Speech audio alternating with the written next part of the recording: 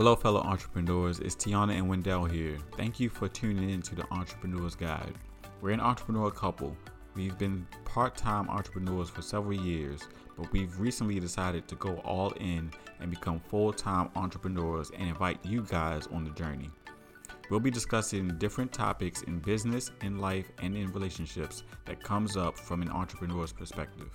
So without further ado, let's jump into today's episode. What's up, fellow entrepreneurs? It is Tiana and Wendell here. Hope you guys are doing well, staying creative, and always growing. We're back with another episode of the Entrepreneur's Guide. We're an entrepreneur couple. We've been entrepreneurs for several years, managing different jobs and responsibilities, but we have recently decided to go full-time into entrepreneurship, and we are focusing on growing our businesses. And we're sharing the journey with you guys in hopes that as we learn and grow, you guys will too. We'll be embarking on several different business ventures, but for right now, we're focusing on building Win Graphics. We've been spending a lot of time with rebranding Win Graphics and learning marketing to pull in more customers and clientele for Win Graphics. And throughout our journey, we just happened to see a certain aspect of business in a different light, and so that's what we want to talk to you guys about today, and it's the competitive marketplace. So for years I've heard about a business's competitor and how you have to research your competitor and stay on top of your game as far as your competitor is concerned. But in actually being in business, I've realized that the idea or the concept of your competitors isn't how it's always been presented. And I would almost say that the idea of competitors is more of an illusion. Think about it this way. Throughout the United States alone, there are so many different burger places. There are so many different businesses that their specialty is burgers. From McDonald's to Five Guys to your local shops, your family diners, things like that. All of these burger shops, restaurants, and things like that exist at the same time. And they don't have to worry too much about competition because there's always room for several more burger shops, even in the same city. And it's because people are used to variety. Not every person only goes to Five Guys or only goes to McDonald's or only goes to the local diner. People like variety and are used to having that variety. So it's not about competing against the person, the business that is in the same field as you, but it's actually more so competing against yourself and being able to produce what only you can produce in that field. So that brings up an interesting point for me, because I'm thinking about the difference between Burger King and Five Guys. Because with Burger King,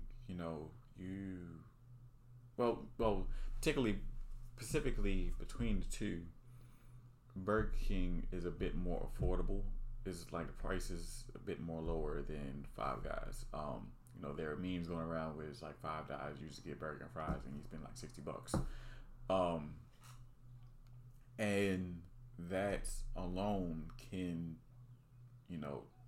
turn away potential customers for Five Guys, but they might be not their intended audience, the people who can't afford it.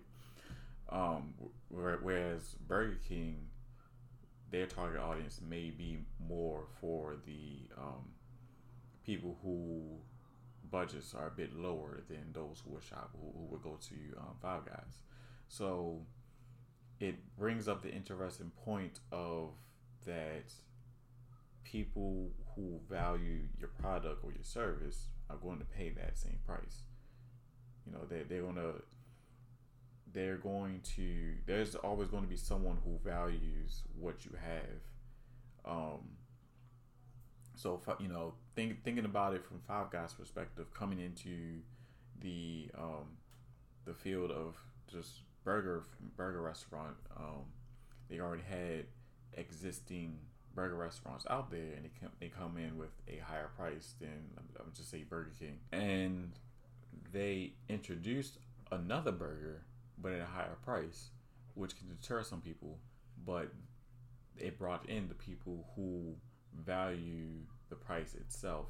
And this is just me speculating, but they probably saw the price and thought, oh, this is a better quality burger, and they felt more inclined to pay the extra money for that burger.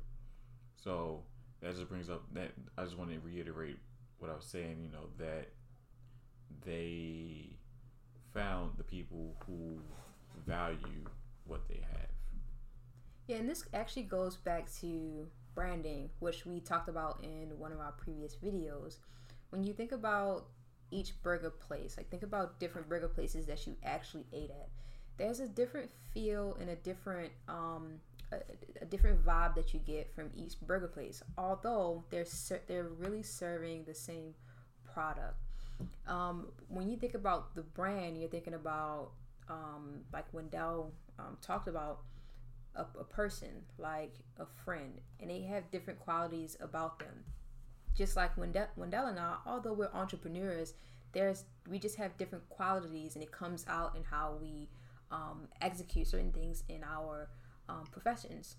So thinking about those burger places, they have different qualities that attract different people to them. Even though there's a broad audience of people who just like burgers, but then there's an audience within the audience where there's people who like burgers, but they like them to be more affordable. Some like them to be more high quality. Some like to come into a place where there's a certain feel, a more sophisticated feel to it, or some like the fast food feel. There's so many different variables in how all of these burger places are attracting groups of people to them. And so going back to branding, your branding is important because it creates that different personality and that uniqueness that sets you apart from the people who are doing exactly the same thing as you're doing. But people will still come to you because there's something about you that they can't get from the other places. There's something about Five Guys that people can't get from Burger King or from a burger restaurant, from McDonald's. There is something unique about that brand. And also there's a thing of marketing. It's you're targeting a certain people. You're doing the research and knowing who you want to attract. It's not about stealing clientele. It's not about you're really researching your competitors to figure out how you can steal their clients and bring them to you. That's not what, as far as we've been in business, we've done business, we have never had to even think along the lines of how do we steal our competitors' clients. We focused on how do we attract the clients that we want. How do we attract the clients that fit the values that we have, that fit the direction we're trying to go in, that fit our price range, that can afford our prices, things like that. And when you focus more on just the uniqueness about yourself, your brand, you're going to attract the clients to you that fit you versus trying to steal your competitors, and now you have to almost mimic what your competitors are doing, and thereby losing your uniqueness. You're more so just like a copy paste of someone else or a generic version of some other established brand, which you really want to avoid. The competitive market I say is more of an illusion, because you can have several different burger places and you can actually do a collaboration with another burger place and bring in more business to both of the businesses, versus trying to think of it in a competitive mindset and just think of stealing, how can I mimic, doing things like that. I've not seen or heard of any entrepreneurs having this mindset, but I've seen so many entrepreneurs who networked with people in their same profession and try to figure out how they can help one another. How can they do a collaboration? How can they provide resources? And I think you can even see that mindset when you look at YouTube itself. There are so many YouTubers who will give you all the information that they learn, just like we're doing, giving you all the information that they've learned in their profession, and they're passing it on to someone who's in their same profession, and yet their business is growing because they're not afraid to help other people out. They're not afraid to be transparent in what makes their business work, what doesn't make it work, and things like that. But they understand that even though they give all the information about their business and the secrets to what makes it work, nobody can work those methods the way that they do. And it doesn't mean that when they give out the information, you're not going to be as successful. It just means it's not going to hinder my success or his success by giving someone else the keys to success. Yeah, so even in my experience as a graphic designer, I've run into other graphic designers who, they've been overworked, or not overworked, but they have an abundance of work, and they're pretty much backed up, or they just have clients that they have to turn away. And so they reach out to other designers that they know, like myself, and refer those clients to me, and they're pretty much just handing me work, because they know that as a designer, I need work, and two, I need to build a name for myself and get out there. And so they're working to help me out while still bringing in clients on their end, and they're not losing any business on their end, or any money or anything like that. So it's a way for other designers to look out for other designers. So there's no really big competition going on between designers. It's a way for us all to work together, for all of us to prosper in our respective businesses. And even when I had my lawn service business, when giving people quotes for their lawn, some people weren't able to afford my prices, and I was happy to refer them to other lawn providers that may have been able to fit their budget more. And I would even just be forward with that information, or I would just say I will definitely look out for somebody who maybe even fit your budget better. But it was never anything of competition or me not wanting to pass on business to other people in my profession, but I was actually happy to do so. And I never felt that type of vibe from any other lawn providers. I had a couple other people in my network who would actually pass me clients, especially early on when I started out with, I think in the first year I maybe had like 10, but I connected with a lawn service provider who had already been doing this for 10 years by the time I started, and he had an abundance of clients, and so he got my card so he can just pass me clients that he had to turn down. So we kind of had just had that cycle in our network in that specific profession. He had abundance, he would pass me clientele, and I've had some of the clients I kept for the duration of the time that I had the business. And from those clients that he passed me, they would refer me. And so my business grew a lot because of the collaboration and the networking of people in my profession. There was never any sense of competitiveness, never any sense of being stingy or not wanting to provide you resources. The first time I actually met him, he actually told me about how I would be able to get a professional commercial grade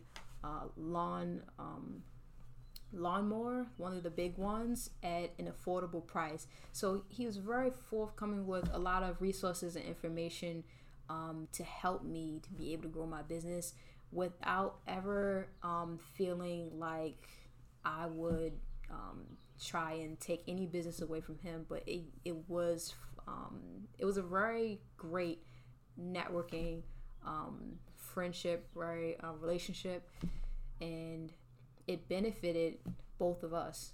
There are competitive aspects in running a business, but in my experience, it's been very little. The more competitive aspects is things like making sure you're not behind the curve in maybe some of the technology uses in your certain profession, where a lot of other business may upgrade their systems and things like that, and customers may be so used to the upgrades and the new technology in other businesses that using an older system may seem more of an inconvenience for them. So it could more so be competition with keeping up with certain trends, certain user-friendly technologies and things like that. But for the most part, competition between business to business is not as competitive as some of us were told. The real competition is really the competition that you have with yourself. It's being able to produce what only you can produce. Your goal plus your business and your unique brand puts you in your own lane where there is no one else that you are competing against but yourself. So the focus in the competitive market is really only you. Are you doing everything that you can to make sure that your business is successful? Are you offering the best products and services? Does your business have a goal that you're pursuing? And I think that's the most important thing, because the reason all these burger places can exist is because not everyone has the same goal. All of these burger shops are trying to reach a different goal. They may not all want to be franchises. They may want to stay local and own all of their restaurants. They may only want one restaurant or fast food place or diner, things like that. Some want a franchise, and some want to be the number one burger place. As long as you stay focused on your goal and whether or not you're achieving your goal, then there's really no one else you're competing against. Unless you're trying to be the number one burger place in the world and there's somebody else who wants the number one spot with you, then competition sets in. But if you just want franchises, if you just want to be great at what you do, then the only competition you have is yourself. And so focus more on you, the uniqueness about you, and how you can embrace that and promote that to the world. Figure out how to promote your brand, how to infuse your uniqueness into your brand to set you apart from all of the so-called competition, and focus on achieving your goals, and you will do well in business. Thanks for listening to this episode of the Entrepreneur's Guide. If you haven't already, please subscribe to our podcast. We release new episodes every Tuesday at 3 p.m. And also, if you enjoyed today's show, please leave us a 5-star review. You can find us on Instagram at entrepreneurs.guide and on YouTube at The Entrepreneur's Guide. Leave us a comment for topics you'd like us to discuss in the future. And as always, don't forget to support your fellow entrepreneur, even if it's a small gesture. Sometimes the little things leave the greatest impact. We'll talk to you guys on the next episode.